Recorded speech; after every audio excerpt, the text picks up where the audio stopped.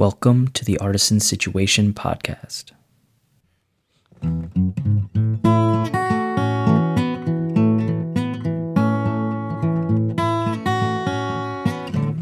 We are back after a brief hiatus.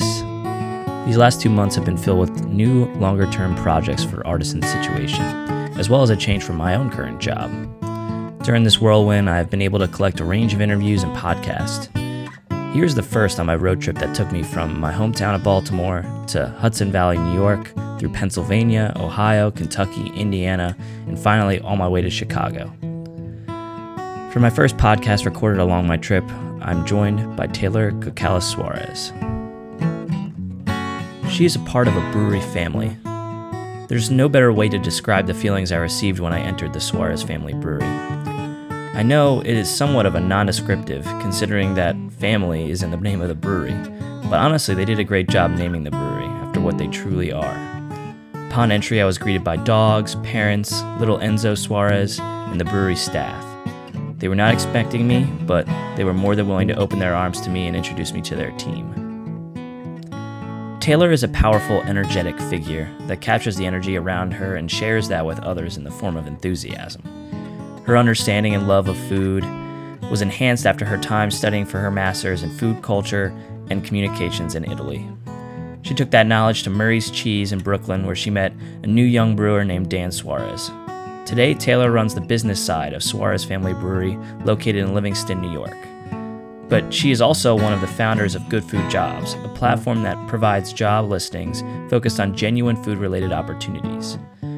Her journey as a food citizen can teach us a lot about ourselves, and her enthusiasm for understanding how people embrace food in their lives is inspiring. This is Taylor Cocalis Suarez of Good Food Jobs and Suarez Family Brewery. Seriously, thank you so much for letting me just drive in. It's my pleasure. I was just driving up here, and it just worked out that, I was just like, I might as well just stop by, and they're probably there. I'm so glad you did. We don't really go anywhere, so. Yeah. So unless we're like at an event or delivering kegs, then we're pretty much always here. Yeah. Cool. All right. So I think I have it all set up now. Cool. Thank you for the beers and the tour so far. Do you want to introduce yourself? Sure. Tell me what you're up to these days. Of course. So I'm Taylor Cocalis. I am co-founder of Good Food Jobs. But this past year I birthed 2 other babies. The first of which was Suarez Family Brewery, which I opened with my husband, Dan Suarez, and then the second was Enzo, who's here with me today. So he's about 5.5 months old, and he's been along for the adventure, for sure. Now he's chilling. He Yeah. was a little excited, earlier today already. So, but yeah, and clearly you're on an adventure in food now. Yeah. And that's what I've been documenting now is the adventure in food. And you seem like the perfect person to talk to because I feel like you are now helping engineer a lot of other people who want to get into food, kind of engineering their journey as well, trying to getting them involved. What was something that, what is your background? What kind of got you to start Food Jobs in the first place? So, yeah, it's kind of been this weird cycle, back and forth or in a circle. So I was always really interested in food. Basically, when I was in high school, it was my form of stress relief. So I'd come home, I'd bake things, I'd bring them back to school in a basket and hand them out to people. And where did you go to school? In New Jersey. In New Jersey. Yeah, okay, I grew up cool. on the Jersey Shore. And, I don't know, it's just this thing that just kind of started to grow and flourish because I started to realize that, when I was making things from scratch and giving them to people, you had sort of the interactions from person to person, which was so nice. The act of giving, which was so nice.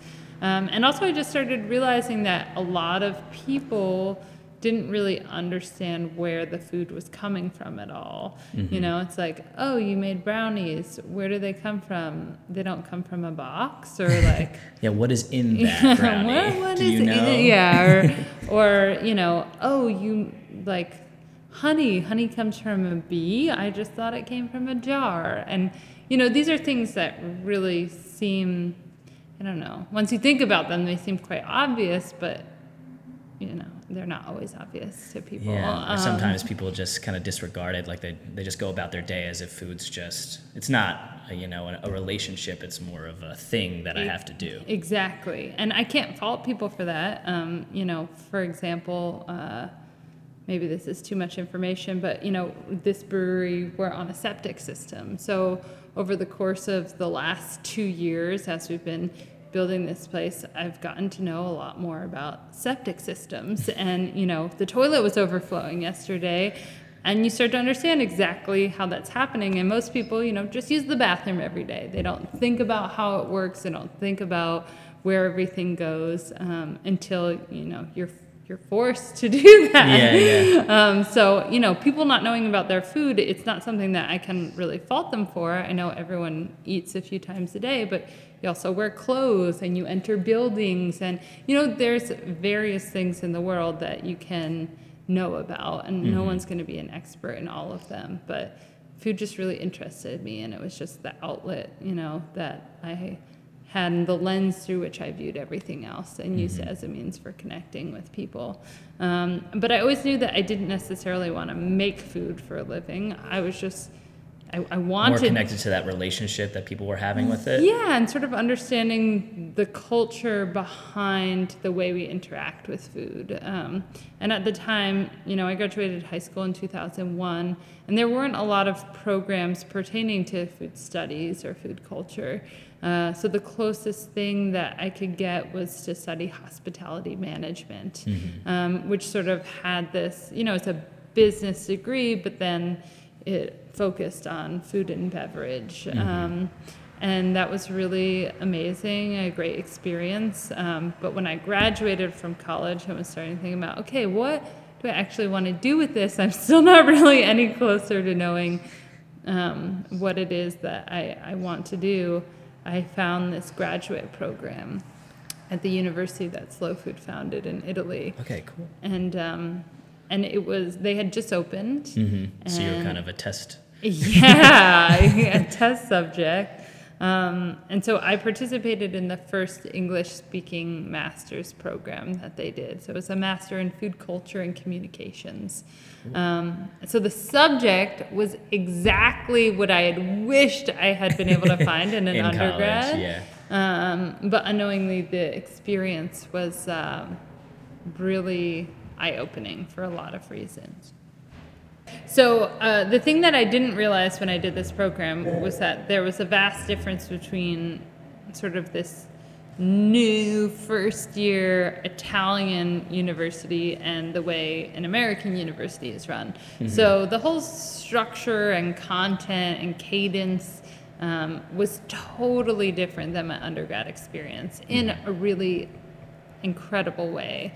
So it was in Italy, and just sort of the cadence of living there was very different. Yeah.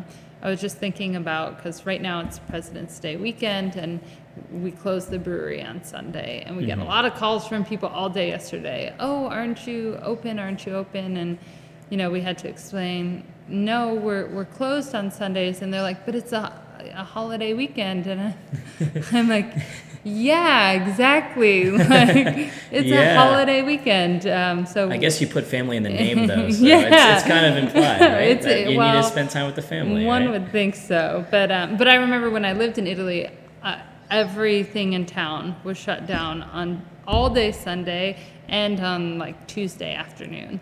And it was actually a really freeing thing that any of the places you could go to buy stuff were closed all day Sunday, because it was just a given that instead of going and buying things, you were doing more leisurely things. You were going for a walk. You were making dinner at home. You spending were time with family. Spending time with family. cooking. Yeah. so that aspect of the program was really great. And then also it was just, instead of, having like 15 credits a semester and taking 5 classes, it was more like this year-long worth of visiting lectures where we had people that were coming from all different areas of the world that were sort of experts in their field and coming to do lectures for like 3 days or 5 days. And then interspersed in that, we had a lot of field trips visiting different food producers. So we studied 5 different products: wine, cheese, olive oil, cured meat, and pasta. And kind of used those as a framework for understanding the difference between traditional food products and the stuff that you might find in the grocery store now, and how to communicate that difference. And was it, did they try to like teach you all the different regionalities to it? Or was it kind of just like they would kind of stick you in this one place and you really got to know that one town? Or was it just kind of, you learned so much more about Italy in general? Oh, yeah. And we did, so for each program, they do like a certain amount of, they would call them stages, which are field trips, where we visited 4 different regions in Italy, and then each group does 3 international trips. So we also went to Spain, France, and Germany. And so the international trips each lasted like, if I remember, like 10 days or so. Wow. So you were, and when you go there, it was like, we always used to joke we'd have to make fiber bars for the bus because, you're constantly eating all of these like incredible rich foods, and everyone's constipated by the end of the day, like 14 hours every day of eating all these things. Yeah. So we're like, yeah, what about the vegetable producers? But it's true. We did go see other products as well. And we saw every range of the spectrum. Like, for pasta, we went to see the traditional, people producing by hand in Gragnano in southern Italy, and then we also went to the Barilla factory in Parma. So you kind of see the spectrum of production. Yeah, they don't pigeonhole you to kind of that local producer necessarily. They kind of show you what the food system is as a whole right now. Yeah, and sort of understanding the scope of it, and also understanding what things are, I don't know, it's like a spectrum of good, right? So you can't just say that like, one thing means it's great. For example, we operate this small brewery now, and that's great, but, we make beer that we really love and think is of, high quality, and we like sharing it with people, but we self-distribute our beer. So we get a lot of requests from people who, want the beer and we don't self-distribute there, or they'll even come and pick it up. And, sometimes you just don't have the capacity for that. So on the one hand, it's like... There's give and takes in every single way that you come about it. Yeah. Exactly. But the thing that's been really cool, like you were saying, it's like, oh, I have this very unique perspective because basically, we started Good Food Jobs, and Good Food Jobs is this online job search engine for people who want to work in food. So I'm constantly interacting with people that want to work in the field. But then also in opening the brewery, I'm finally like, oh man, I understand why this is so hard. Like our insurance broker came last week and we're talking about workers' compensation rates in New York State. And, for a brewery, it's like for every $100 you pay to an employee, you pay $9.22 in workers' compensation for the year, which is not an insignificant cost. And, these are things that if I was just running the website, you're not necessarily into the nitty-gritty of these things, whereas like doing the brewery as well helps give me a different perspective and gives me something tangible. I've really liked the flexibility of having this online business and everything it's afforded me in terms of like flexibility of schedule and being able to visit different people. And but then, opening the brewery has been eye-opening in so many ways because we're working with a tangible product and we have to move things around, and at the end of the day you're really tired and you're kind of more tied to a single place, but there are pros and cons to each of them.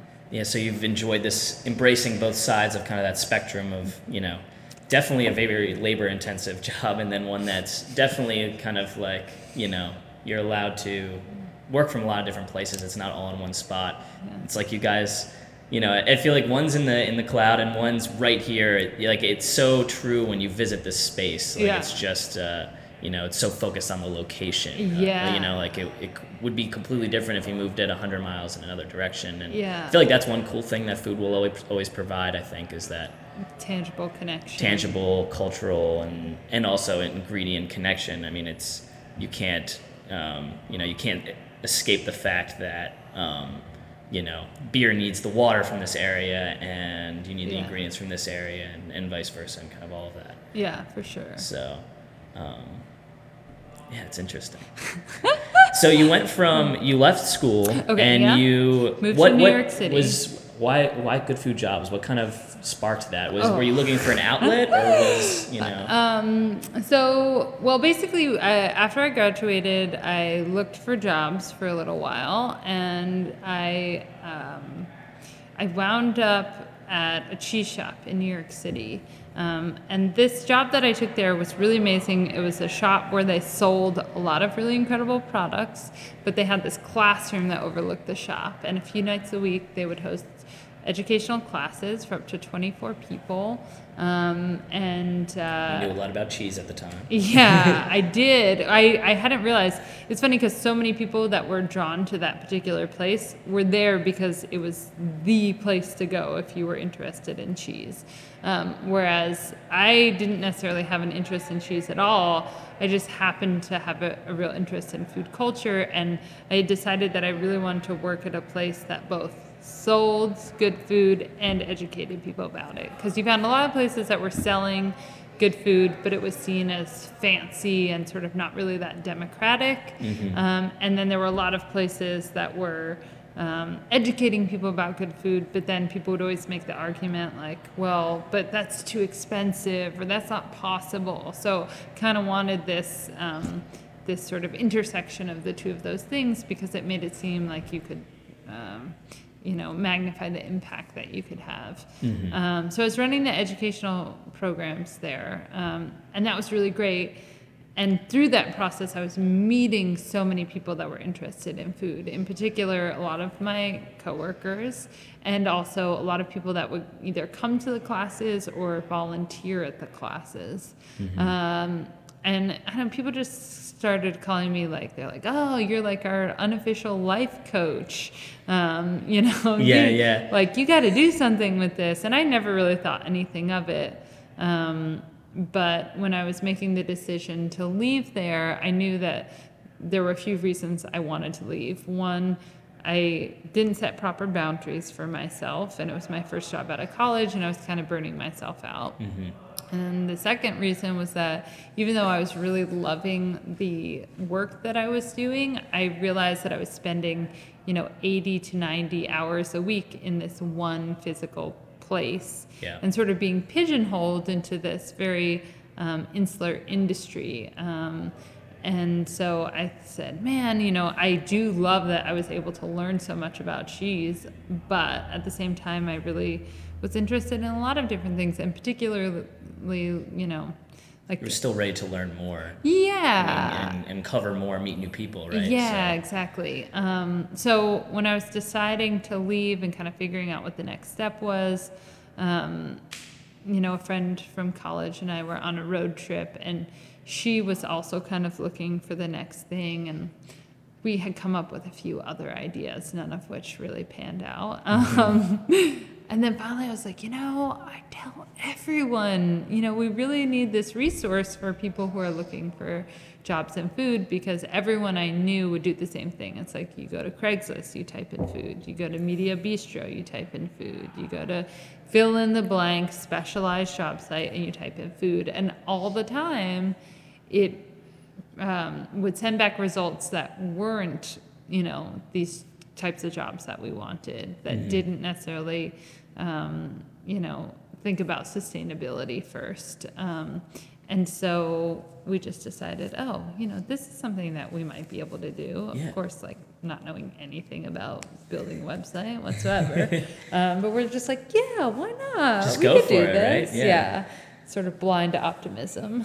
Well, I feel like I know so many people these days who are young, coming out of college, and want to find something that they can attach to. And generally, it's now like, I just got to start my own thing. I've got to just go out and go for it. And but now an outlet like what you made with Good Food Jobs, I feel like is already helping so many young people. I mean, I've utilized it and I've seen it work, and I've used it to find, interesting things that I might be looking to go pursue. And I don't know, it's just a cool, I think it's fun to see kind of like, I feel like we're always building on generations, and people learn and then they do something, and then people build on that, and now, you're helping other people find their dream and kind of figure out how they can help change the world. And I think it's definitely a dynamic space for a lot of people to get together, which is kind of what your goal is, right? To meet new people, educate people. And kind of create a community.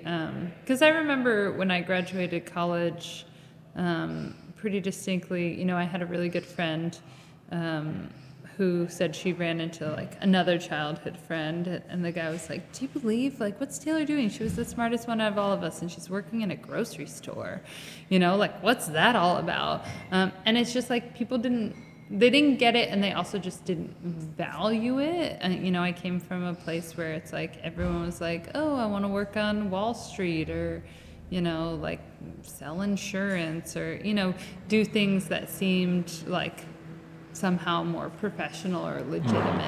And I think that, one of the best compliments we ever get from people who use the site are, thank you so much. It was really helpful to have this to show to my parents or my significant other or my, my friends, so that they could see the types of opportunities that I was interested in, and they could see what sort of impact it was having. And it sort of made them feel like there was like proper care and attention toward the field. And like a legitimacy and a community that's already, a whole community that's embraced the idea. Exactly. Gives you, a lot of, you're not the only one. You're not crazy, Exactly. So, and then all of a sudden, a brewery now. Yeah. Well, it doesn't feel quite all of a sudden. Dan and I were just reminiscing that without much fanfare, the 10-year anniversary of us meeting sort of came and went. And we met working at the cheese shop, and it wasn't too long after we met that he started really taking a liking to beer, and mostly tasting a lot of beer and homebrewing a lot of beer. And over the course of like a year and a half, started to get his first internships and part-time jobs in the brewing world. So it doesn't seem quite so all of a sudden. Well, was actually seeing him go through that, was that something that you learned and kind of put towards the website, like seeing how hard that was to get? Because I mean, I've seen how hard it is for some people to get a job. How did you know that? I remember it was so ridiculous, because I remember we worked together, and then he left, and he was sort of going on this adventure with brewing, and it was hard for him. I remember him saying, we live in New York City, there are like 8 or 9 million people that live here, and at the time there were only 4 breweries. He's like, I'm never going to be able to get a job. Think about how many people want to brew. And I'm like, just keep homebrewing, just keep showing up, just keep knocking on the door, just keep helping them, like scrub the floor, wash kegs, go like do batches on the pilot system if they'll let you, like just go keep doing all of these things, and eventually someone will pay attention to you. And he was fortunate enough to be able to do that. Like I remember he would work one night a week at Beer Table in Park Slope, the location that's now closed down. And in that one night, he would work Friday nights, and then that one night he would basically make like 3 times as much as he would make the rest of the week working. Wow. And that was really lucky for him that he was able to do that, but I feel like it also, on the one hand, I feel sad that he couldn't find a full-time brewing gig, quicker, because in the moment he was really tortured about it. But in hindsight, it was really amazing because he was getting this incredible education, like interning at different places and working part-time and having time to be able to go visit other breweries. And so he sort of I don't know, kind of pieced together this crazy education just because he had that forced flexibility. Yeah. Well, and then, I mean, I know how many people struggle with that. It's a struggle sometimes it's a struggle because you want to balance out, I want to chase my passion. I have a short life. I want to live that, but then I also need to make enough money to survive. Yeah. And it's such a challenge. It is, especially in, urban environments or anywhere. I shouldn't say especially in urban environments, anywhere. It's hard to do that. And the reality is, for a lot of people, if you graduated with a college degree, a lot of times that comes with student loans. And, we were definitely both lucky enough to be in a position that wasn't the case. And it definitely afforded us a lot of flexibility. So, I mean, in talking a lot about the issues of good food jobs and the types of things we're thinking about these days, is okay, we created this resource that is good for a specific subset of people, and how can we sort of broaden it in ways that makes the reality of working in food possible for more people. Mm-hmm. And that's still not something we've completely figured out. I think it'll take a long time. But also, I mean, the first part for us was just tackling the legitimacy part, because I think that in a lot of ways, a huge hurdle for a lot of people was just being able to say, I'm working in food, mm-hmm. And that not being frowned upon, or I'm working in service and mm-hmm. that not being frowned upon, because that's a really big one for sure. Yeah, and I feel like there's still definitely a feeling around the world that, you work at the head of, the front house of a restaurant, and is that all you're trying to do? And some people that is, they want to keep building that passion and learn more about that in that, specific way. Yeah, I mean, it's really interesting to me, and this was part of the beauty of ending up going to school for hospitality management.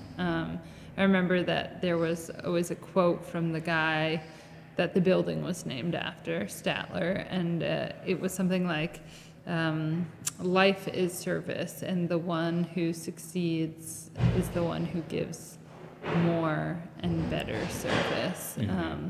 And that's something I always took with me, and especially in creating Good Food Jobs, people are always like, well, what is it that you do? And I'm like, actually, we provide a service, and that is something that really is important to me, because the idea that service is looked down upon is something that's really sad to me, because mm-hmm. it's something that I really value, both being someone who serves well and also someone who is very gracious being served. Did you feel like service was appreciated in Italy more than the United States? Would you say that there's still a difference on those sides of the spectrum? Oh, yeah. I mean, I think, even just the standard examples where they talk a lot about, service in restaurants, how that's a career, not mm-hmm. just something you do while you're waiting to do something else. Mm-hmm. So I do think that that's valued in certain ways more. And has it been fun to, I almost think that in a way, wine and cheese is how I think of Italy. A lot of people talk about it. That's a huge part of the culture. Is beer becoming a part of American culture more and more? Is that kind of something fun that you're able to see kind of a relationship there? Yeah, I mean, it's really interesting. Dorothy, who's my business partner with Good Food Jobs, and I were just talking the other day, and I was just telling her that the tasting room's been getting really busy. We've been fortunate enough to get a lot of really great press recently, and she's like, isn't it funny? It's still, however many years later, we can't really seem to get press for Good Food Jobs, I mean, not that we're trying, but it's just interesting that it's like beer, for some reason, people just automatically, they're like, beer, oh my God, it's amazing, it's a brewery. And I'm like, there are however many thousand there's 6,500 new breweries that just opened in the world this year. And I'm like, is it really still news? You know? And I'm like, at the end of the day, it's just beer. You know? And Dan always has this like constant conversation with me and Matt where we roll our eyes. And he's like, do you believe? He's like, it's weird. You know, really, we're just modifying water. And then people come and they give us paper, and then they like put this water in their mouths, and then eventually it comes out of them, and like that's all it is.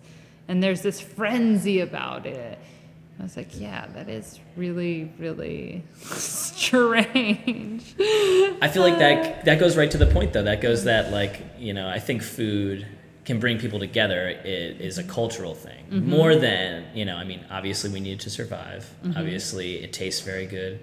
But, I mean, what I've been trying to approach food in general for this website is that I feel like it can bring people together. Yeah. It can make people make sustainable choices more and more, because I think food is something that is going into their body and it affects them on a daily basis. Yeah. Do you feel like there's a good promise in a lot of young people joining the workforce and thinking about food sustainably? Do you think that you feel confident about the future of our young, food entrepreneurs that are starting up? Or yeah, I mean, I certainly hope so. And the drum that I beat all the time is I really just wish that every single person would spend at least one season farming, because, I mean, like, instead of a mandatory military service, if people spent one season on a farm, I think that they'd have a much better frame of reference and appreciation and understanding of food and where it comes from. And also just this idea, like, to me, I don't know, I feel as though our society right now, especially right now, is based on this idea of, like, more, bigger, better, consume. Whereas I think that the way of the future is more like simplify.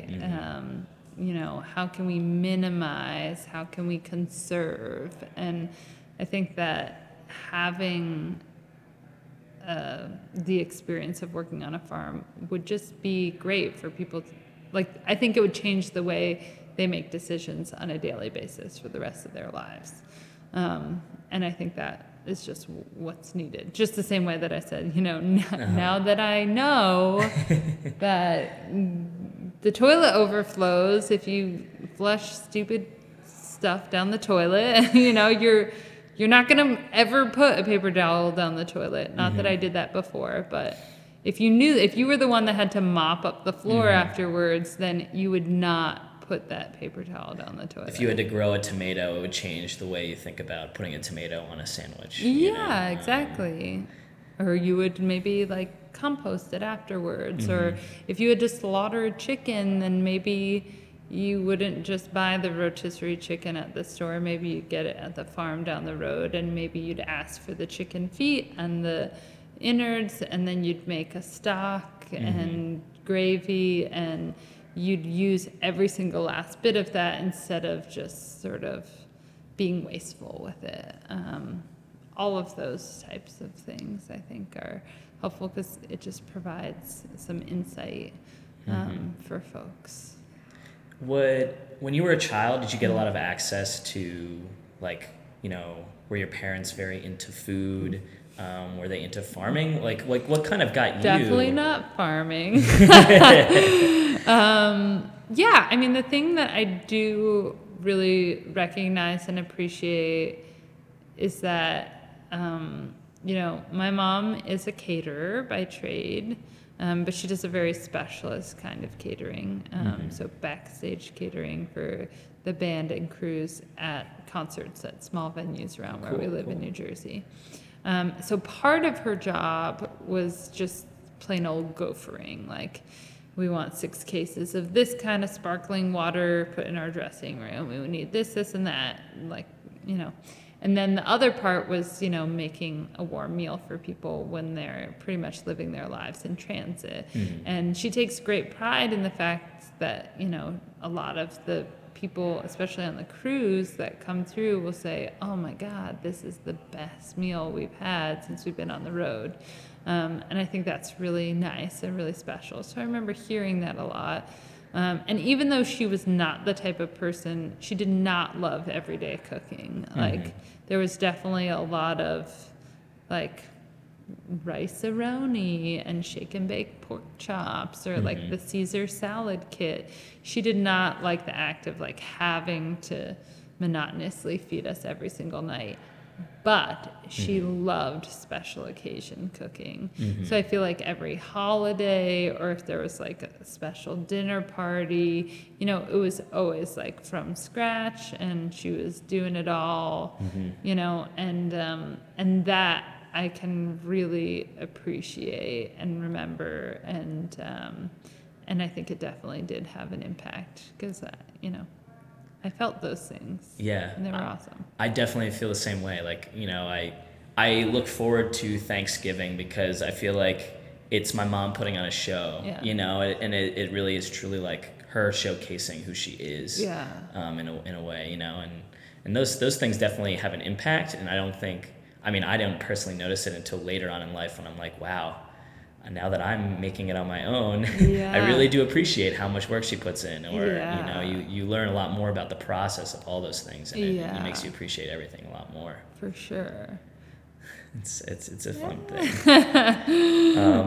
So now, you know, I'm drinking country beer, crispy little beers. But those are kind of the words you've been using to describe your beers, correct? Oh, yeah, kind of yeah. like, I like the language that you guys are using with your beer. It's unique, but also very, you know, explanatory of what you guys are trying to do with this space. Do you want to like talk a little bit more about what you guys are trying to do with making country beer and crispy little beers? Like what? Sure. So we make 3 main styles of beer here.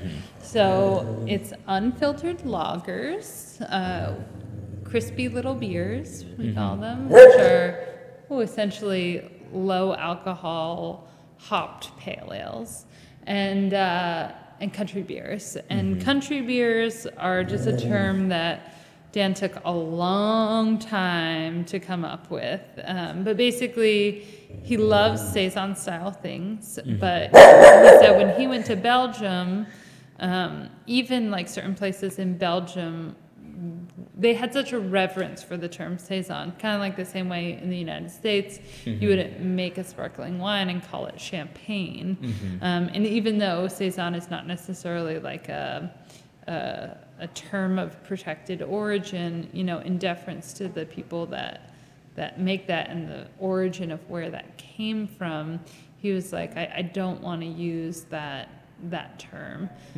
So we thought long and hard what could be, you know, and it's like farmhouse beer, you hear that a lot, but I don't know, country beer just seemed more democratic in a way, and more simple, yeah, and definitely more simple than, you know, mixed fermentation, which is like, you know, got the industry buzz these days. So yeah, it was just, you know, kind of came around to that. These things, they take a long time to think through. Yeah. It was probably something that you guys have been thinking about for 10 years, right? Yeah, it's you like so crazy sometimes how long certain things take.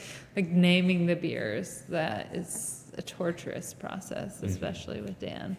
But yeah, the whole point of all the beers that we make, they're all pretty low in alcohol. They're all, we strive for them to be super balanced and feel really good on the palate.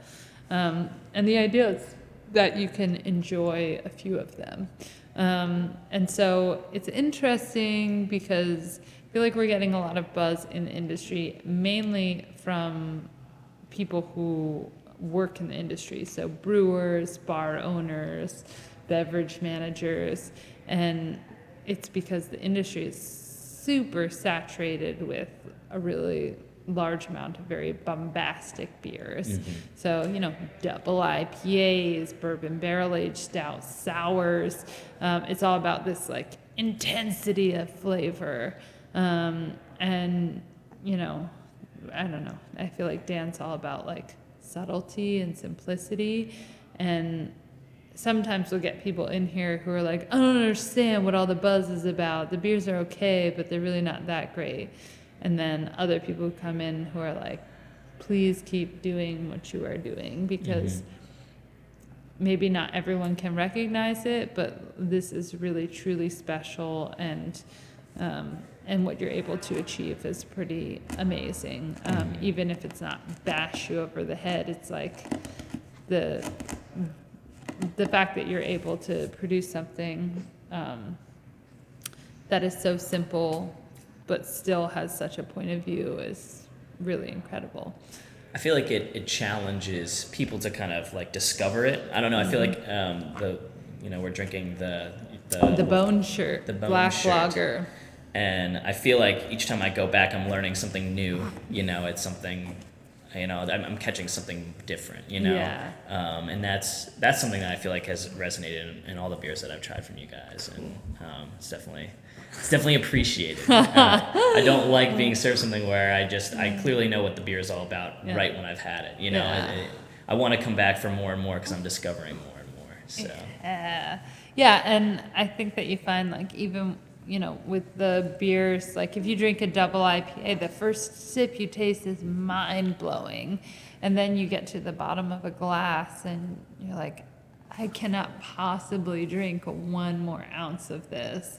And Dan's barometer is always, when I get to the bottom of the glass, I want to always say, wow, I'd love to have another one of those. And then another thing I think that's really been interesting for us is, we operate this tasting room, and in the tasting room we have our beers available to go, but then we have, beer for here, and we only serve the beer in one size glass. It's a 1/4 liter glass, so it's between 8 and 9 ounces, and people are constantly coming in, and they're like, do you do tasters or flights?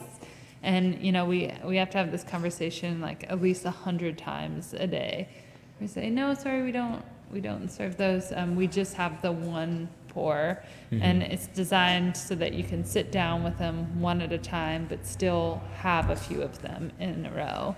And that's really important to us because, you have a taster or a flight, and, you've got 4 beers sitting in front of you. You've got just a small amount of them, so you can't really get the full feeling for the beer.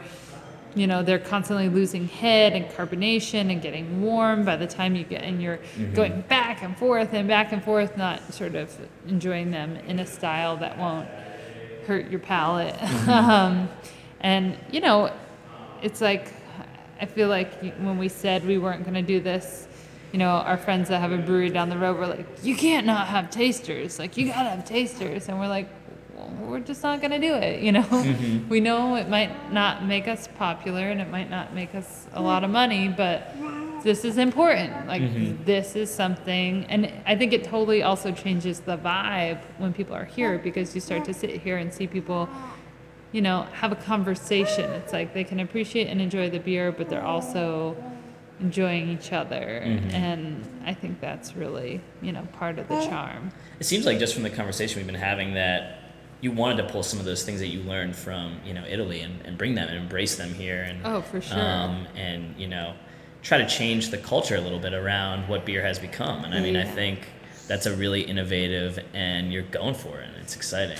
And I imagine, you're just saying how not serving beer yesterday was a crazy thing to some people, but, Sundays should be for family, and we've got Enzo who just here, woke up here, waking up and joining the podcast. This is clearly a family affair. He's always around. Oh, yeah. You got to see Grandma and Grandpa before, and they were here all weekend helping us as well. Dan's dad must have hand washed about 600 glasses on Saturday, and his mom was watching Enzo while I worked the bar.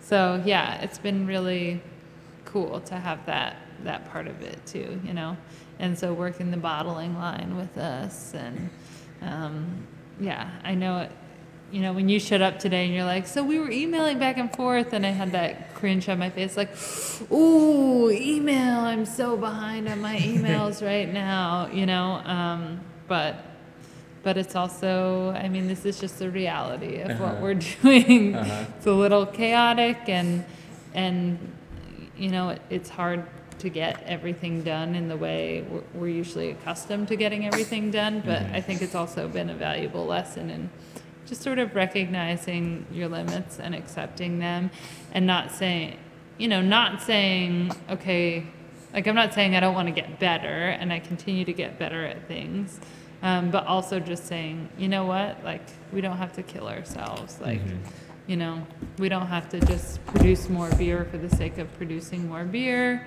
We don't have to sign with a distributor just to get more beer out there. Like, let's just take our time, be thoughtful. Yeah, exactly.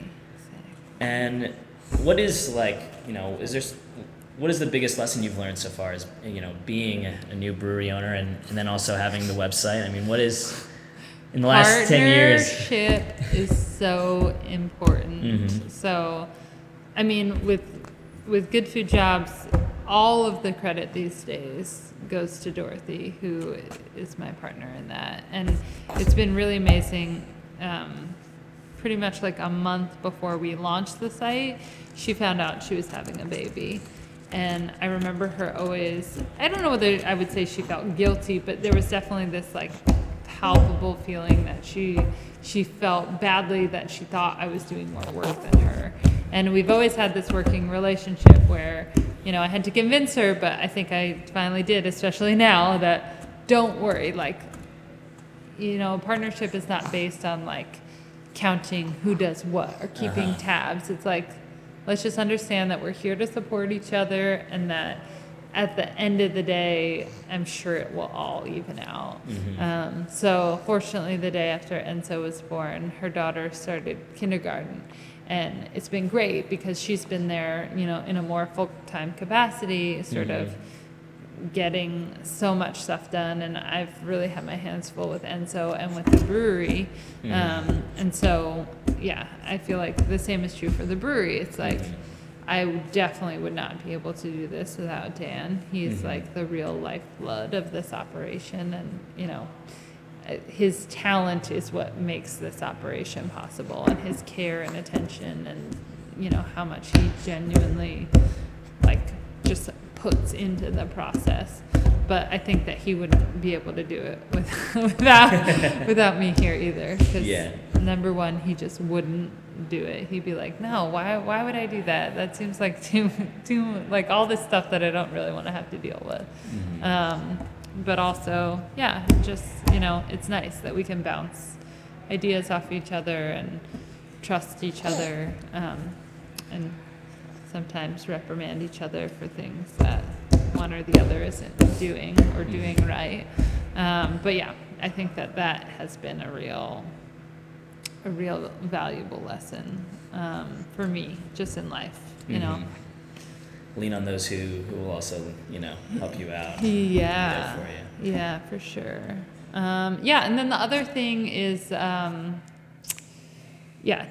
Dan and I have this conversation all the time where we're like, ugh, like, is it irresponsible of us to not just, like we could just open an IPA factory and can it and sell out all the time and probably like mint money from that.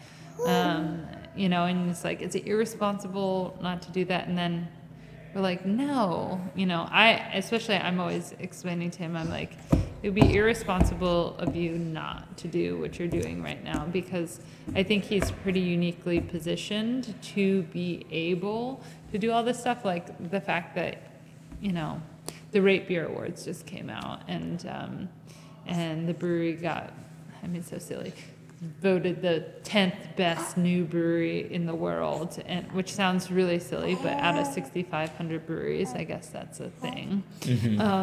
It's definitely a thing. And like the crazy part about it is we've only been open for 6 months.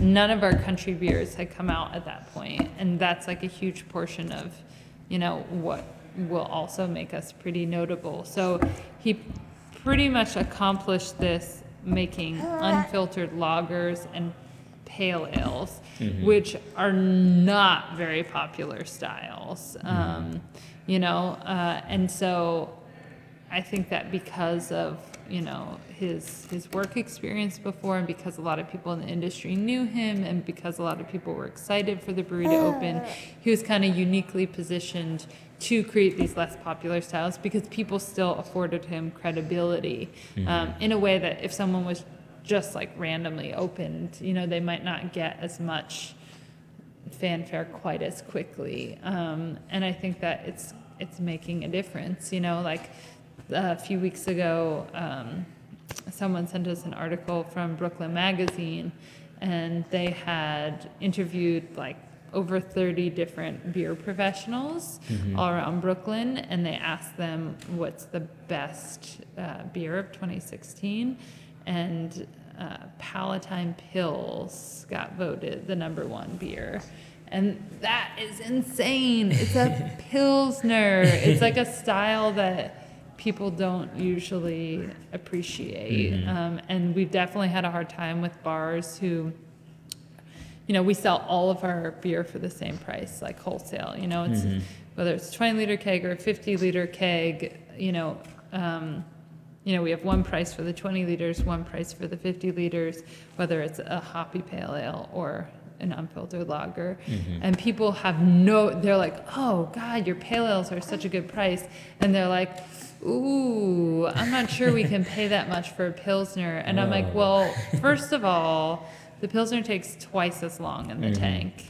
And, it takes more temperature control, which ends up costing more money. And, it's like a more refined beer, so it's harder, to hide any flaws at all. Like, it's a harder beer to make. It takes longer, and it takes more resources and more knowledge. Yet you're saying you can't pay that much. And it's mostly because, people are used to using their lager line as like, oh, this is the one that's going to make us money just because we're going to buy something cheap and then it'll fly out the door. And so to have people really like stopping to appreciate the pills and the lagers is something that's really even incredible. Pricing them the same, it was already trying to change the culture again. It's reemphasizing kind of embracing a new cultural way to think about it. It's forcing people to think about it in a completely different way, which I think is exciting. So what does the future hold for you guys? What's next? Just plugging away? Keep going? Well, Dan made the mistake of when the Good Beer Hunting guys were here, he talked about how he'd love to have a taqueria here. So everyone's like, so can't wait for the tacos. So I was like, why did you have to do that? What's next? Well, summertime is approaching, so we'll definitely have to get through that. I think for me personally, I want to make sure that at the very least I'm growing something outside. And we spent the past 2 years kind of, rehabilitating this building and the property. And before construction comes destruction. So next step will be to grow the ground up. And that's really important to me. It's just because we only have a little under 2 acres here, and a lot of it is building or parking. But to whatever extent I can, I want to create sort of a more vibrant living environment outside. Grow some peppers for some hot sauce. Since you guys love that. I told Dan this year, I was like, okay, I put a garden in last year, but I was, like uber pregnant. We were opening the brewery and it kind of fell by the wayside. And I tried to bite off more than I could chew, as is always the case. So I said, this year I'm only growing tomatoes. I said, I might grow like 20 different kinds of tomatoes, but I'm just going to focus on one thing so that I can start all my starts at the same time, and simplify things and kind of prepare the beds in all the same way. And really learn from all of that. Yeah, and then hopefully maybe save some seeds, because I would really love to do that this year.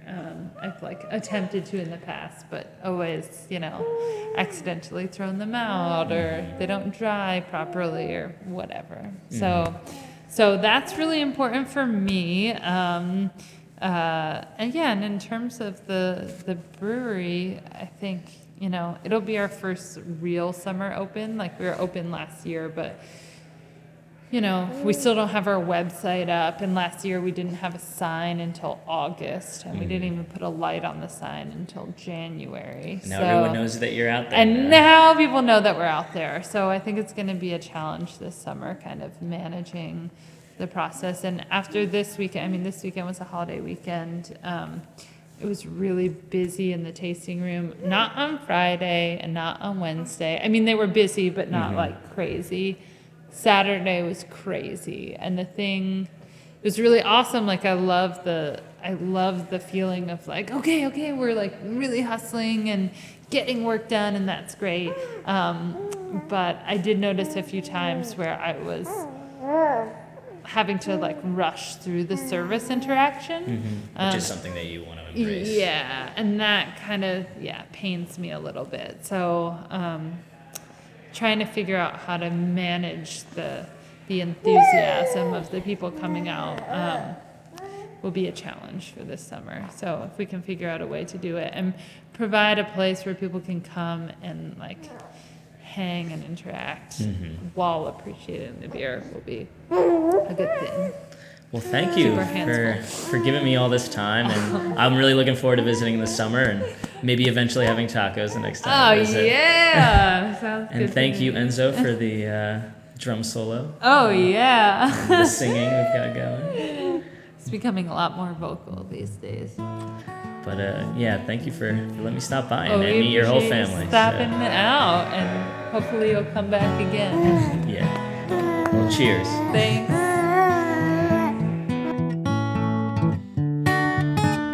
Livingston, New York, and the area around Hudson, New York, was an incredibly beautiful and close-knit community that I truly fell in love with. I cannot wait for my next visit to Hudson, New York. I hope you learned as much as I did about how people can make food a part of their lives rather than just a necessity.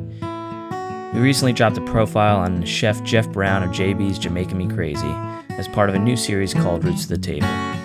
It is an interesting look into how people take childhood memories and turn them into passionate careers. Thanks for tuning in.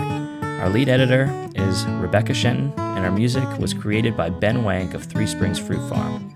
Till next time, this is Zach Kaiser, signing off.